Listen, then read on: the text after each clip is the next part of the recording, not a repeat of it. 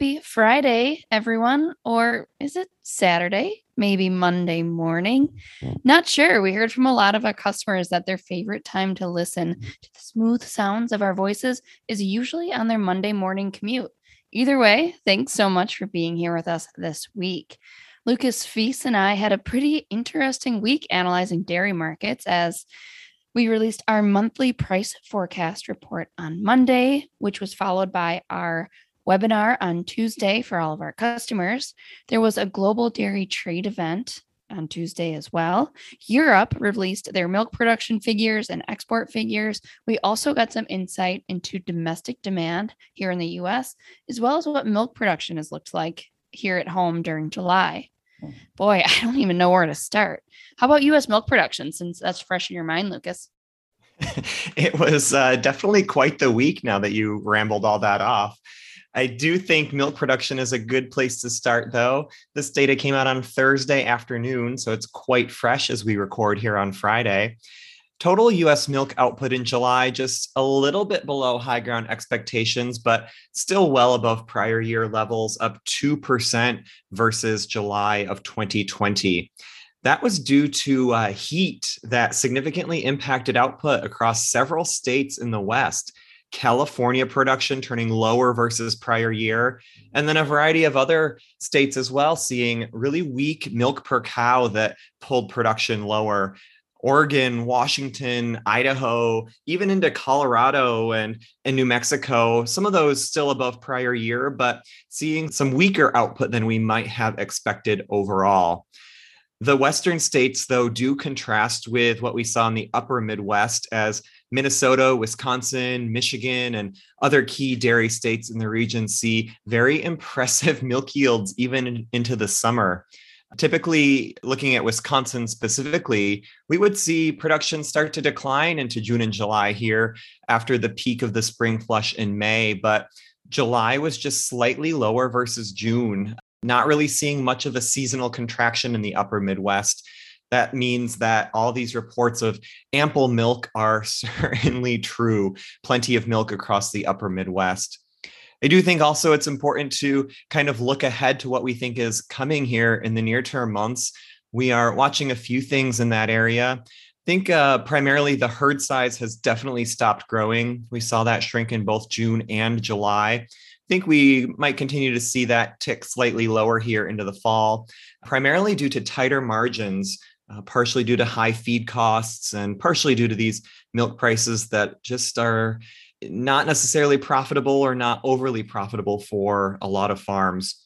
As farmers cull cows that are unprofitable, that will tighten things up a little bit, but other things like switching out rations and trying to cut costs here will also reduce milk.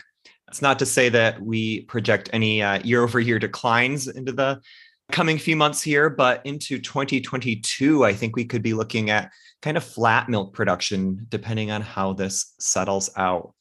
The only thing I will add here is yesterday morning, we got news that USDA is planning another direct cash payment to dairy farmers. However, it is only for the first 5 million pounds of milk, which means that very small dairies, up to the 200 to 250 cow herd size level will benefit the most. USDA was intentional with this. They announced it in Vermont with Senator Leahy. So a little bit unexpected there. I wouldn't have said that this administration would necessarily be rolling out yet another direct payment, but from a milk production standpoint, that will keep some of these smaller dairies in business for a little bit longer and is borderline supportive to milk production in the end. Oh, thanks for that recap. Always appreciated. Was there anything to glean from the commercial disappearance data that was released by the USDA? How does domestic demand look here in the US? Yeah, good question. I think just a few key highlights here. This is, of course, June data, so it's a little bit delayed. From the cheese perspective, it was almost identical disappearance versus prior year. That was driven primarily by American cheese disappearance, which was higher versus prior year yet again, but opposite a non-American styles that dipped just slightly below last year. Butter kind of on trend throughout the entirety of the second quarter, a little bit weaker versus 2020. That is influenced by the strong retail butter demand that we saw during the early months of the pandemic last year. I think maybe most notably from this data is really weak non-fat dry milk domestic disappearance. So while exports remain robust and we are still on track to see a record non-fat dry milk export year from the US, domestic demand really weak here, weakest June on record. I think this data goes back to about 1995 or so. So a few decades of data in there. I think part of that is due to plenty of milk availability, cheese plants not necessarily needing non-fat to fortify with. And then I think there's also just some early summer hesitation here of kind of waiting to see where this price will go. If people were waiting to buy domestically, they were not rewarded into July or August, as the price has been fairly steady around that 125 mark over the past few weeks. Awesome. Backing up to the beginning of the week, there was a positive global dairy trade event, and that was after 8 consecutive negative prints on the average winning price up until this week.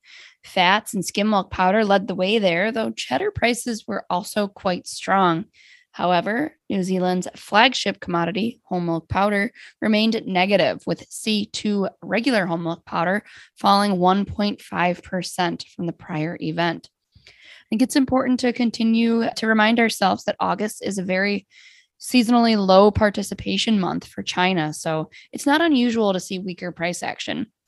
But what was interesting was that Africa and Latin America stepped up to fulfill demand and kind of helped prop up prices on both fats and powders this past week. Rumors continue to swirl that New Zealand suppliers are highly committed off the auction. So it will be interesting to see how these global prices shake out into Q4 if those rumors are certainly true. Yeah, it was interesting to try to dig into some of that Fonterra data there and see exactly what that means for global prices here in the coming months. I think only thing to add, Alyssa, just briefly on the European markets. After May's 2% milk production gain, we saw that tighten a little bit into June.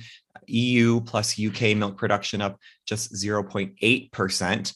And then looking at those weekly figures that provide us insight into trends into July and August, I think probably further tightening as well. Both data from France and Germany show weaker output from those two key European countries. Perfect. Well, Lucas, it's so nice to finally do an episode together. We've been like two ships passing in the night. Between vacations, and I at least had my first, I don't know if I can call it post-COVID, maybe mid-COVID business trip last week. So it was great to see many of our listeners in Idaho. And if you were there and we didn't get to connect, always, of course, feel free to reach out. Perfect. Thank you so much. And everyone, please enjoy the rest of your day. We'll be back on here next week to chat dairy markets. Cheers. Be sure to subscribe so that you never miss an episode. And if you're interested in receiving more information as well as our analysis, please visit highgrounddairy.com to request a free 30-day trial today. Futures and options trading involves substantial risk and is not suitable for all investors.